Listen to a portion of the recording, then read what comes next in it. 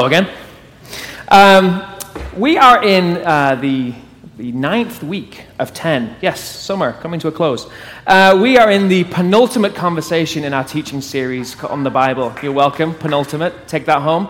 And what we get to do is we've been having this conversation all summer long on the Bible, really trying to understand and get to the root of what the Bible is trying to tell you about you. So we built this entire series, 10 weeks long, on the idea that if we could just understand what God is trying to do, it would help us understand what we need to know about us. So we've been visiting our core text, a chunk of the Bible, one of the most famous, one of the most well-known, and visiting it and revisiting it week after week after week to see if we truly understand what it's trying to say. This core text is John 3:16 through 17, in which Jesus said these words. He said, "For God loved the world so much that he gave his one and only Son, so that everyone who believes in him will not perish but have eternal life. God sent his Son into the world not to judge the world, but to save the world through him." And instead of that becoming just something that we know verbatim or know how to recite, what we want to know is, what does that actually mean? So for the first 5 weeks of the teaching series, we walked through the old half of the Bible, the Old Testament, to see how God was setting the table for this plan. And now over the last 3 weeks and the next 2 coming, we're trying to understand how it came into action, how through Jesus Christ it came to fruition. If you've missed any of those conversations, they're all online at epiphanystation.com under the Watch tab. Last week, Pete, one of our pastors, he led us in a conversation about Jesus' death, which he lovingly is going to allow me to follow up, because getting to follow up a conversation about Jesus' death is just so enthralling and enthusing. Now, when you have a conversation about why Jesus died, why he had to die, why it was so very necessary, what it can impose upon us as those of us who say we want to follow Jesus is a very real problem. Because the people that we are today, we're not so very different from the people back then. And the people back then thought that Jesus was going to walk with them forever, in person, in the flesh, telling them exactly what to do. And then it stopped. And then a question came, what's a church to do? What's a church to do when Jesus is not literally stood right next to you telling you how to follow him? And so that is the question we need to answer as the church today. What can a church do to make sure that it actually is the church that Jesus desires it to be? Because I think, just my small opinion, very small, very narrow-minded, is I think it's very easy for the church to get off track. I think it's absurdly easy for the church to lose its reason, to lose its purpose, and to become known for things it really never was supposed to have a part in. I mean, how is it today, if everything we've looked at through the entire story of God's plan so far, how is it that the church itself could be known as a big group of hypocrites? Like, where's the line of connection between everything God did, Jesus said, and a church that is judgmental, that is hostile, that is belligerent towards other people? How is it that the church could get so far off that it is known for its elitism, its cliquish, its clubbish mentality? How is it that the church could get so far off track? It forgets who leads the church. It forgets whose church it is, and it forgets what it's here to do. So the only thing I want to accomplish today, if you consider yourself to be a part of the church, that means you're a follower of Jesus Christ, then when you leave here today, I want you to know, not think, but know, when you leave here, what it actually means to intentionally be the church. How you as an individual person get to make steps towards being more like the church than we are today. When we go back to the story of Jesus' death, it didn't take long for the church to lose their mind. It didn't take long for the church to lose track and to forget who they were. In fact, it was just a couple of days. When we pick up the narrative after Jesus' death, it says on the Sunday evening, like the Sunday evening after Jesus' death, we find the disciples. We find his church, and they were meeting behind locked doors because they were afraid of the Jewish leaders. They were afraid of the people who'd murdered Jesus. They were afraid that they would be murdered too. Suddenly in that room, Jesus was standing there among them. "Peace be with you," he said. Well, let's put that into a little bit of context, shall we? These people, after following Jesus for a few years, maybe some for a few months, he's murdered. And we might think that it's unreasonable of them to be so afraid and to be so downtrodden and defeated, but they find themselves in what I think is probably the most reasonable response, is to go into hiding. They lock their doors, they bunker down, they close off against everything external, and they just try to stay alive. Like, can you even try and imagine the type of conversations going around the table right there and then? We followed Jesus. We said Jesus was the answer. They killed him for it. The person who's supposed to be our best and brightest denied him 3 times in a row, not to mention any names, Peter. But we don't seem to be kind of stepping forward. We don't seem to be on the winning team. It seems like it's all done. And what's interesting is that it's right in that very moment where the church is maybe not at its worst, but not far off either, when Jesus walks in and says, "Peace be with you." The first words, as if to get to the very heart of the issue, is that they are not at peace with who they are. They're not at peace with what they believe. So he says, "Peace be with you." And then he goes on to prove that I'm still Jesus. As he spoke to them, he showed the wounds in his hands and his side, and they were filled with joy when they saw the Lord. And then he said to them, "Peace be with you." And he added something to the end. He added a caveat. He said, "Peace be with you because as the Father has sent me, so I am sending you." Peace be with you, because just like what God did with me, I'm going to do with you. Now, Jesus isn't naive. He knows the instance. He knows the circumstance that he's walking into. This is a whole room filled with people that are afraid. They have misgivings. They have doubts. They have hurts. They have brokenness. They have lostness. And Jesus walks into the room and does what Jesus does. Something that you can grow to love, something that often people hate, is he does not pander. He does not pander to the misgiving. He does not pander to the fear or the disbelief. He walks into the room and says, focus not on what you don't know. Don't go into lockdown. Don't go onto the back foot, but instead go outside. He tells them to go outside and do what they've called to do. And on that day alone, people heard the message of Jesus Christ, the good news, the good plan, and thousands of people believed it. Thousands of people were brought into the kingdom of heaven on that day. Something happened in which the church at its very worst was immediately gone from lockdown to tearing down the kingdom of darkness. And all that Jesus said to them was, I've got something for you to do. All he said was, what was my mission is now your mission. Here's how that comes into play with us. Is oftentimes I think and I see and I hear how we as individuals do not believe that we are the ones ready to be the church. We believe that, yes, we're on the receiving end of a relationship with Jesus Christ, and that's necessary, and we needed that. But there are so many things still undone, still left unfixed, still left unchanged, still left unhealed. There are still weaknesses, there are still fears, there are misgivings, and there are doubts that stop us finding the very reason that we continue to draw breath. We become so very focused as individuals, as you, as a man or a woman, you get focused so much on what you do not have, what has not been done, what you will never be able to accomplish. But when Jesus walked into the room to find the church at its worst, he did then what he does now. When we invite him in, he walks in and says, don't focus on what's not there, focus on what is needed. Focus on what is necessary. Don't allow the church to forget its one and only goal. Because when Jesus shows up, his first conversation is, peace be with you, I'm still Jesus. Peace be with you, go and do what you're called to do. He doesn't do this in an expectation of our failure. He doesn't do this in an expectation that we would just forget our weaknesses, that we would just be blind to the things that are still not good. But he does it in such a way as to remind the church that, you know what, hunkering down isn't going to help. Locking the doors, bunkering yourself in against the rest of culture, against the rest of society, that will not help the church be who it is. And for a Christian, for a believer in Jesus Christ, it will not help you to take yourself out of the mission of the church. It will not help you to hide yourself. It will not help you to guard your very purpose away from what he destined you for. And so he desires to say to every single one of us, peace be with you.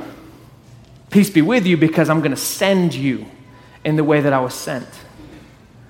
And I've got to believe that that was hard to hear then for Jesus' church, as much as it is hard for us to hear now. That quite honestly, we forget. Quite honestly and very, very regularly, we forget why we're here. There are so many other things that get in the way, and so we forget. We forget why we have relationships with one another. We forget the reason that we have friendship. We forget the reason for church. We forget the reason for our marriage. We forget the purpose for parenting and for raising children.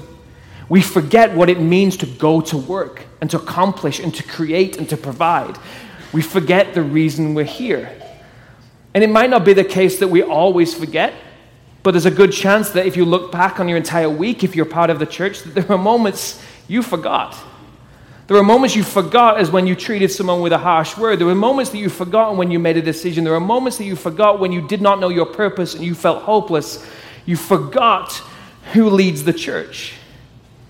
And so it might be this afternoon that we forget again. It might be tomorrow. But I want us to play a game. For the rest of our time, the rest of our conversation, I want us to play a game, and I want you to play along. I want you to play the game of pretending what it would be like if the church didn't forget why it's here. Like if the church didn't forget why Jesus came to earth. If the church didn't forget God's plan. What would it be like if on the daily and the hourly, minute by minute, we did not forget? What would the world look like? What would the church actually get into the news for? What would it be heard about throughout the entire world that it would be doing that it's not currently doing? And a bit more personal, what would it look like if you didn't forget? If you, as a self-proclaiming follower of Jesus Christ, if you said, I'm not going to forget, and you didn't forget why he's got you here, what he's called you to do, what would your life look like? Would you perhaps sell everything and then go into the mission field in the darkest corner of the earth? Perhaps. Would you, talk to Jesus and talk to people about Jesus nonstop, over and over again, through every avenue and every facet that you could come across? Perhaps. Would we look like the most ridiculous people on the face of the earth? Perhaps. But I wonder if instead of often when we think about what it means to be the church, of these flamboyant changes, those ostentatious changes, that it would be different. That if we truly lived like his mission was our mission, it wouldn't be so much on the outside. It wouldn't be so ostentatious. But something else would happen, something else would change that would change us and change the world. I want to share with you what I believe to be some of the most beautiful and some of the most universal instruction ever given to the church on how to be the church. How not to forget what we're called to be. We're going to look in the book of Philippians, and the book of Philippians was originally a letter, and it was written by a guy called Paul, who at that moment actually wanted to share with the church the things that they must not forget, the things that they have to remember, the things that they need to apply themselves to. And in Philippians chapter 2, we find this beautiful chapter which finds not only what Jesus' point was, but now how the church responds. Starting in verse 12, Paul says to the church this.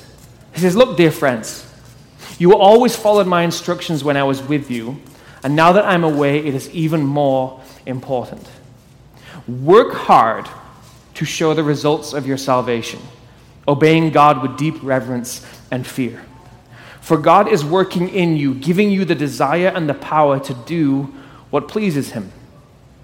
Do everything without complaining and arguing, so that no one can criticize you. Live clean, innocent lives as children of God, shining like bright lights in a world full of crooked and perverse people. One of the most common conversations I have with people when it comes to how do you follow Jesus? How do you love God and love people? Often the question that they ask is, what am I supposed to do? Like, how am I supposed to do that? How am I supposed to get to that? But what I find interesting about the guidance that Paul gives about being the church is he doesn't actually tell people to do a thing. He's not in the business of prescribing, I need you to study these at college, and I need you to marry this person, I need you to get this job in this city, and then we're good to go.